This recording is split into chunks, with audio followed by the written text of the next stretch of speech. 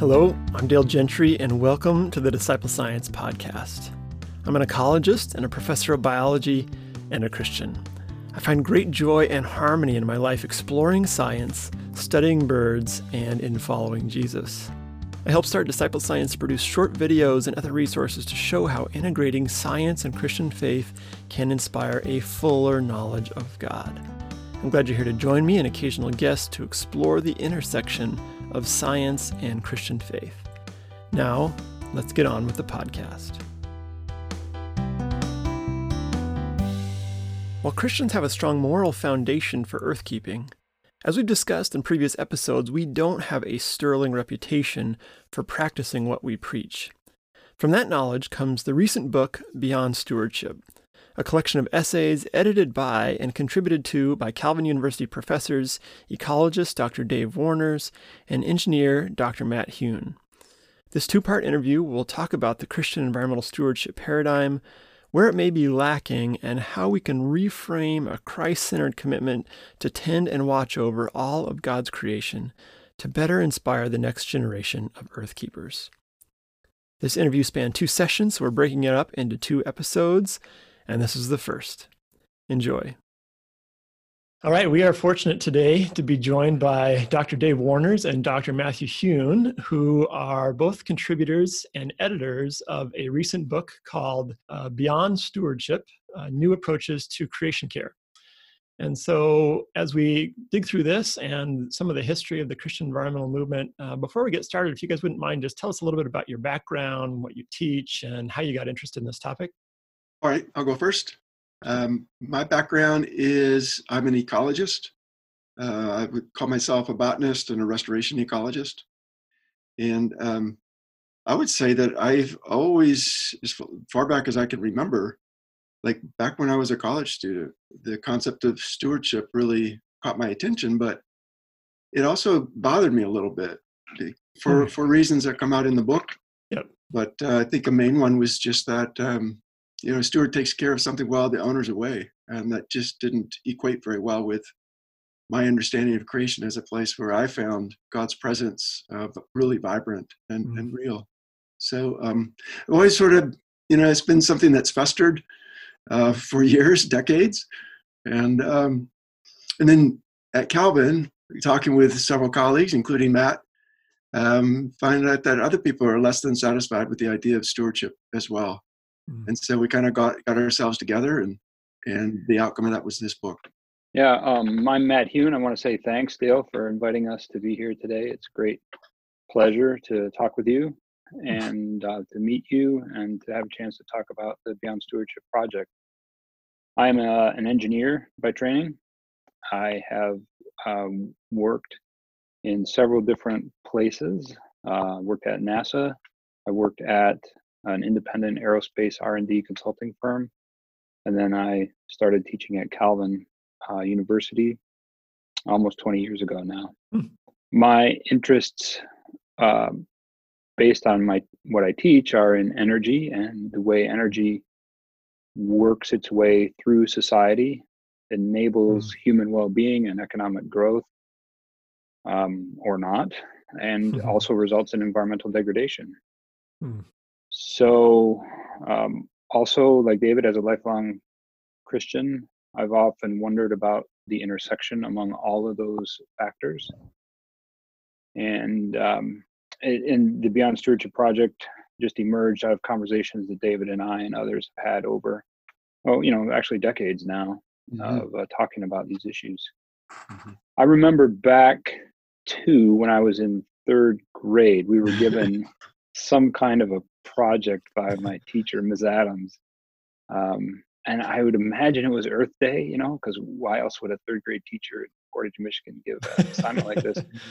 But our little bit of it was to talk about pollution, and my teammate and I wanted to talk about over-packaging pollution, the idea that you put too much junk around your little Matchbox car toys or whatever you're interested in the day, and how that was actually contributing to problems on the planet. So, as far back as grade 3, here I was already in my own way thinking and talking about this stuff. So that's kind of the angle that I come Yeah, this book and this project.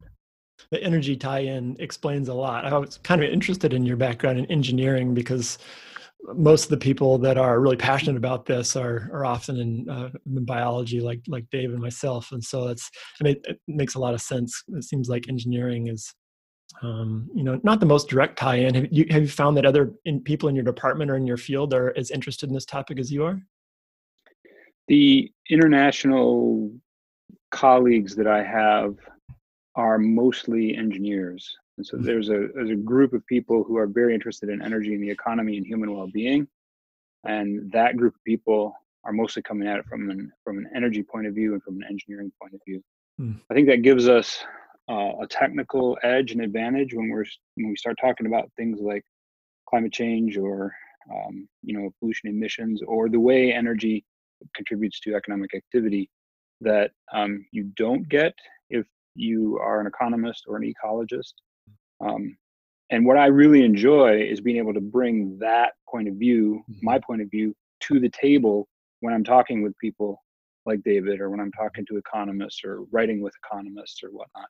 And that sort of sense of collaboration that's grounded in a disciplinary expertise, I think, is one of the hallmarks of this book, and a hallmark of fantastic and excellent collaboration as well. Great. So tell us a little bit of the history of this book, because this book is almost a sequel of sorts, right, to a few other books that started coming out in the 70s and 80s, detailing things that we called environmental stewardship and Christian dominion over creation.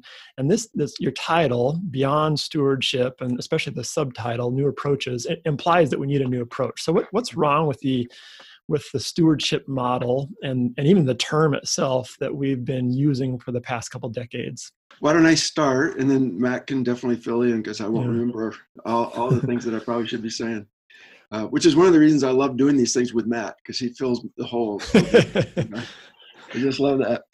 So 1980, a book came out called Earthkeeping, and the subtitle was Stewardship of Our Natural Resources.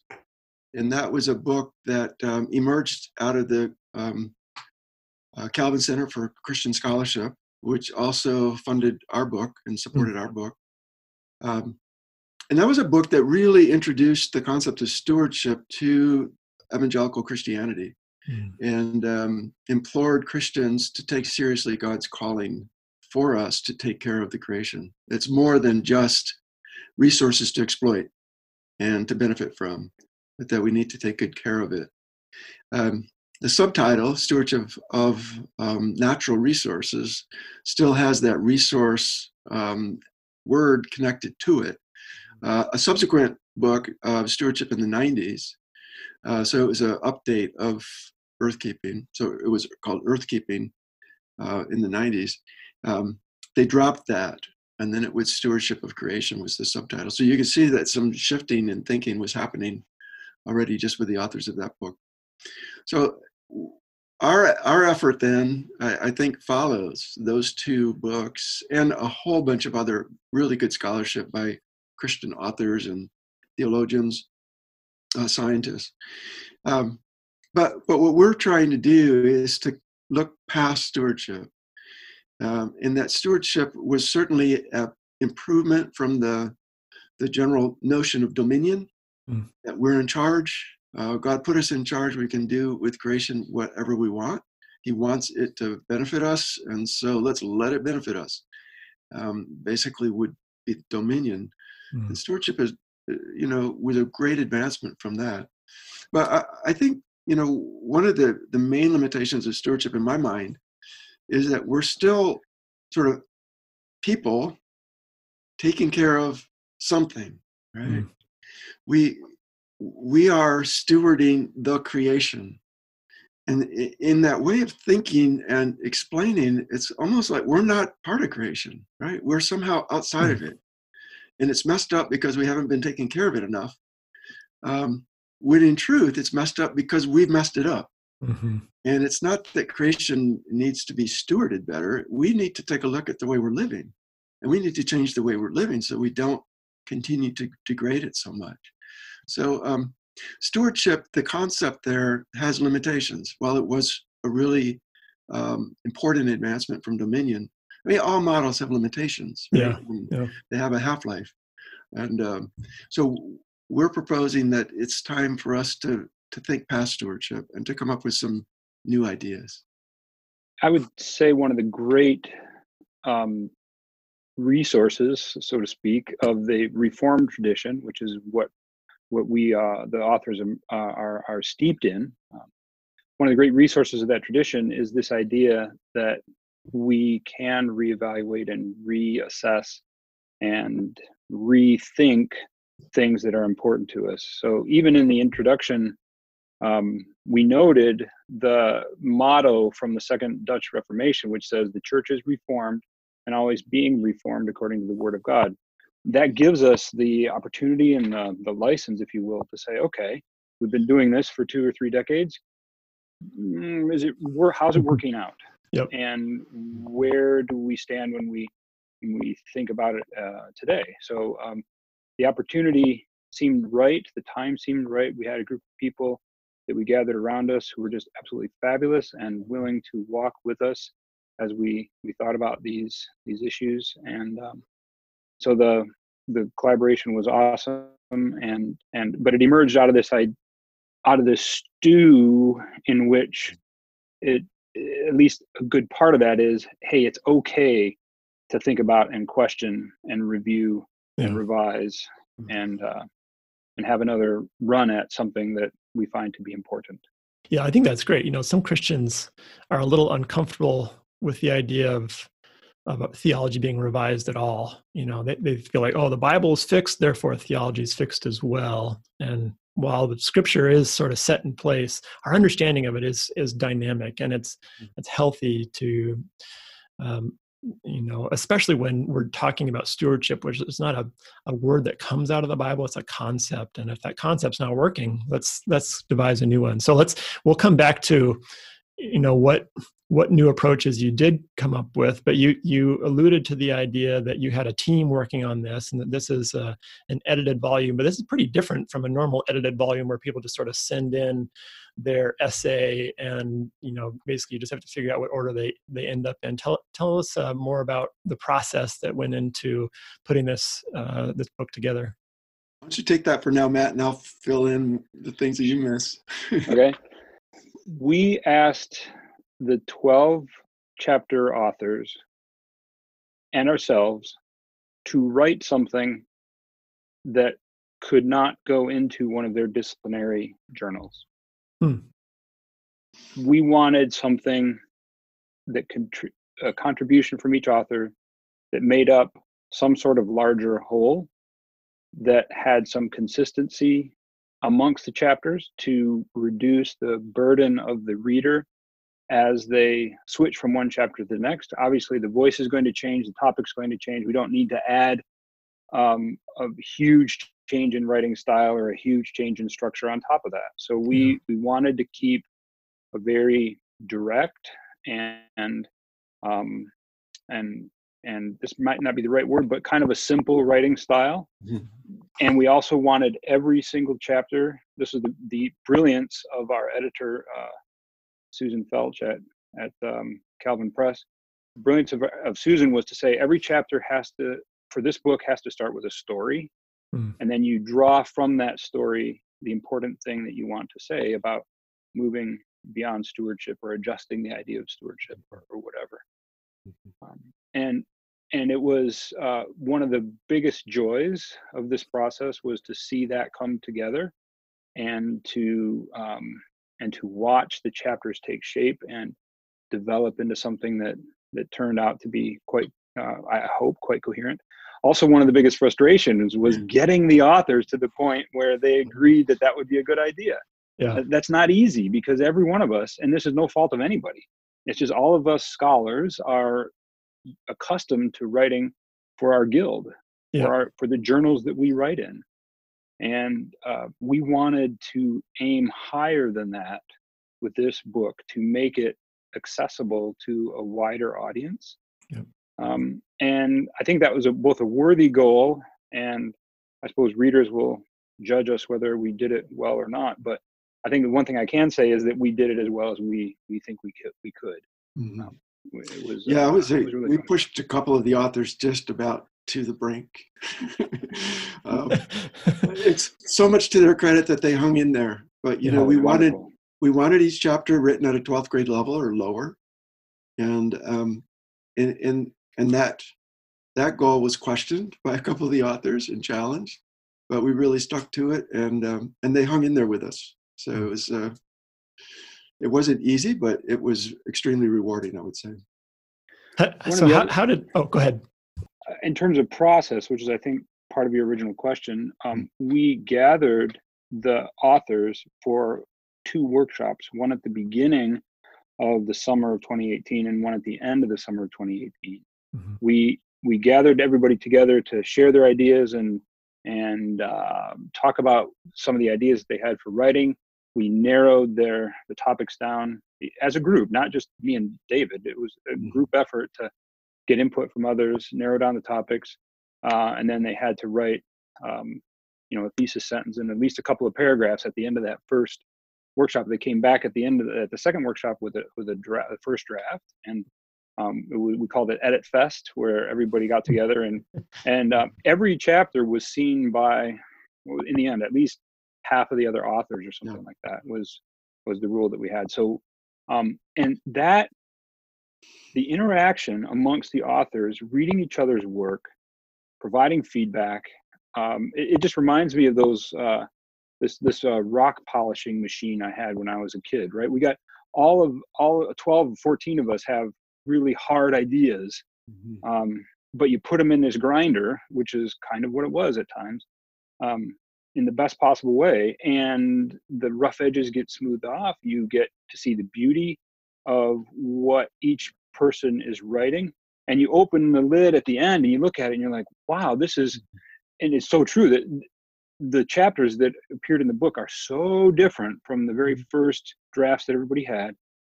Just like the rocks in this tumbler thing come out looking beautiful and completely different than they were when they went in, and you get something that you pull all these rocks out of the tumbler and they all kind of are oblongish shape, and they have different colors, but there's a much more of a sameness to them now than they had before, for better or for worse. And I think the same thing happened here. There's some sameness to the chapters that you probably recognize when you read it.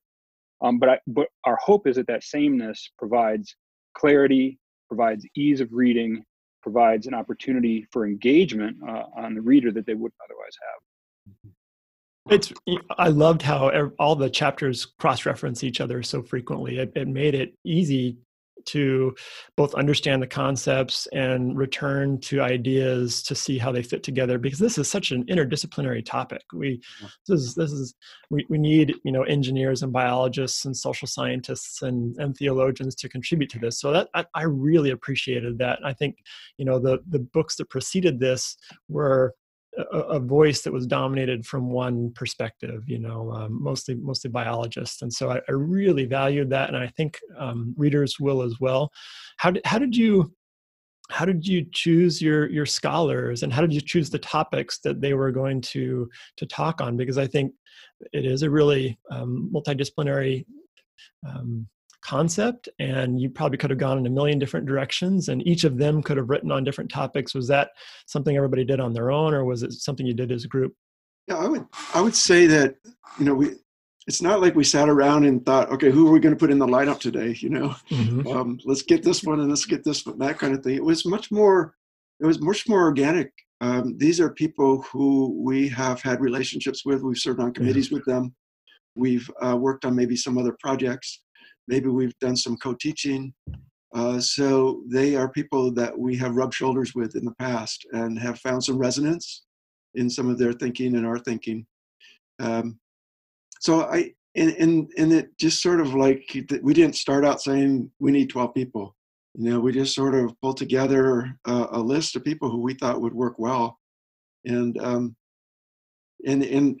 they all stuck with it the whole way through. So there wasn't any like formula or anything. Yeah. It's just these are some friends we've had conversations with, or we've done stuff with before. And I think one thing that it does, and I wouldn't be able to emphasize this enough, is it shows how important it is to have cross-disciplinary interactions with others. Yeah. And that does not happen. I don't know about your school, Dale, but it doesn't happen enough at Calvin. And I think in higher ed in general, we are so accustomed to just our own silos and our own departments. Yeah. So anytime we can branch out and interact with others from economics and from English and philosophy, it's only good things happen. It seems to me Absolutely. when that kind of thing can arise. Yeah. One of the things you asked about, Dale, was the ideation process. How did we come up with the ideas for the chapters? And we asked the authors to come to the workshops with ideas in mind, and we had them narrow them a little bit. But one of the fun exercises that we did is something that I call like projects in the round or something like that, or maybe ideas in the round. And we asked every author to show their idea on an easel, like Mm-hmm. newsprint easel thing, using no words, only pictures. And then the other authors, half of the authors were the audience and half the authors were the speakers. So the speakers would then describe what their pictures were in 3 minutes or less. And then when 3 minutes were done, all the authors rotated to the next Only you saw half of the other projects and papers.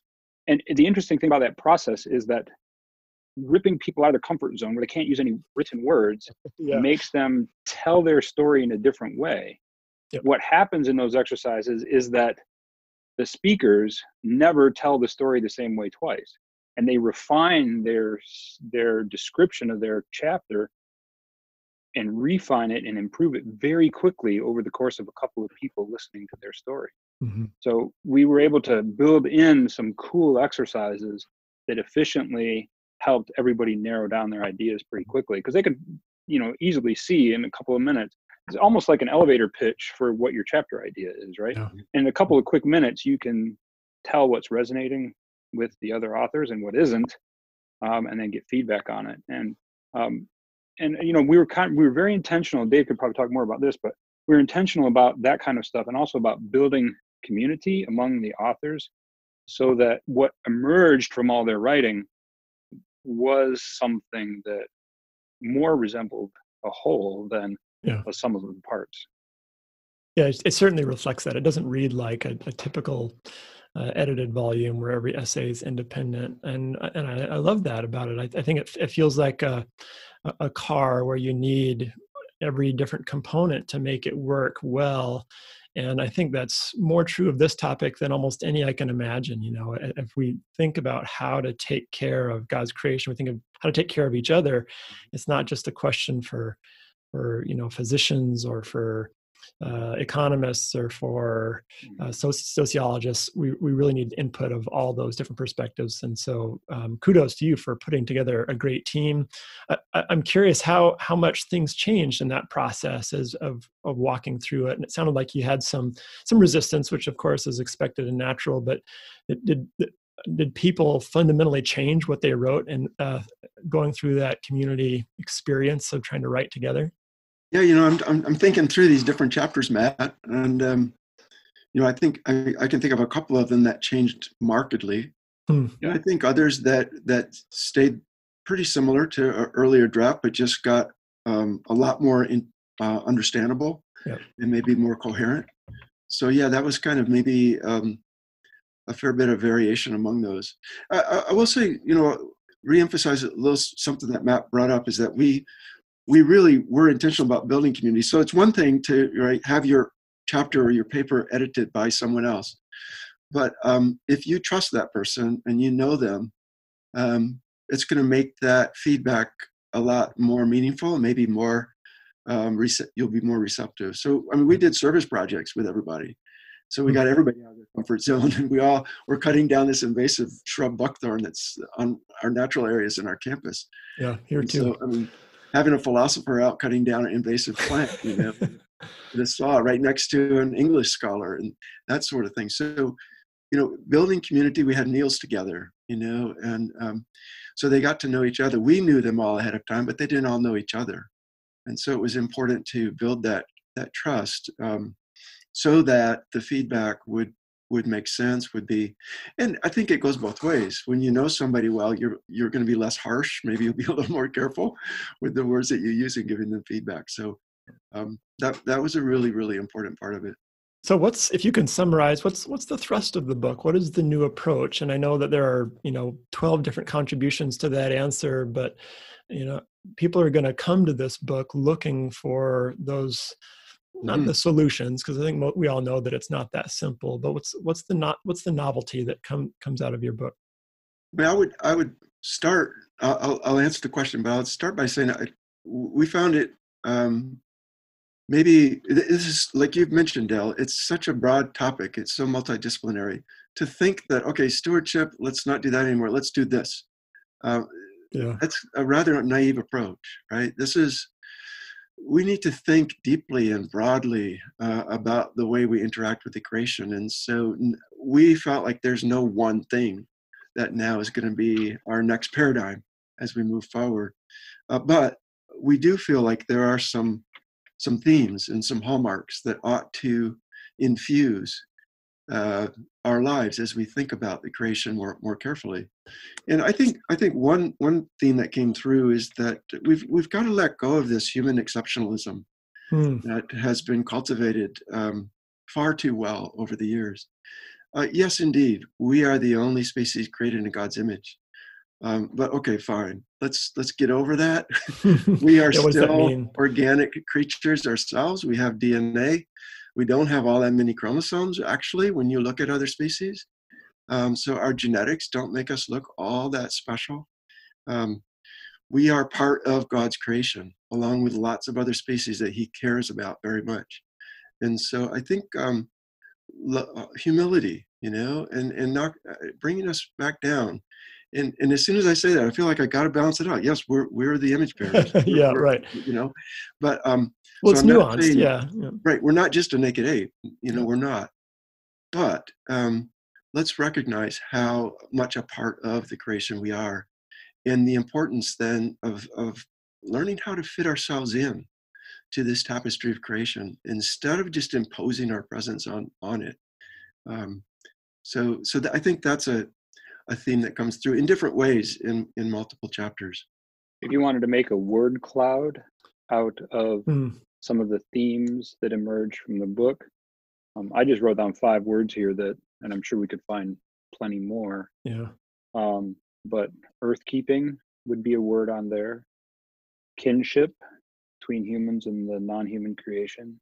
Yep. Symbiosis, earthlings, humility. All of those words would be part of that word cloud that I think the word cloud picture that gets painted by this book is substantially different from stewardship, from dominion, a word cloud that you would maybe make from the 1970s and 1980s.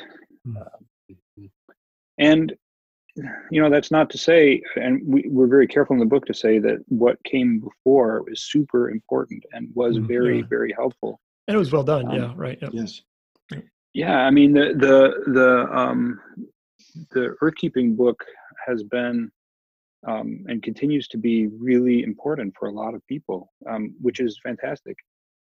And we really feel like we're standing on the shoulders of happens to be all gentlemen who put that together.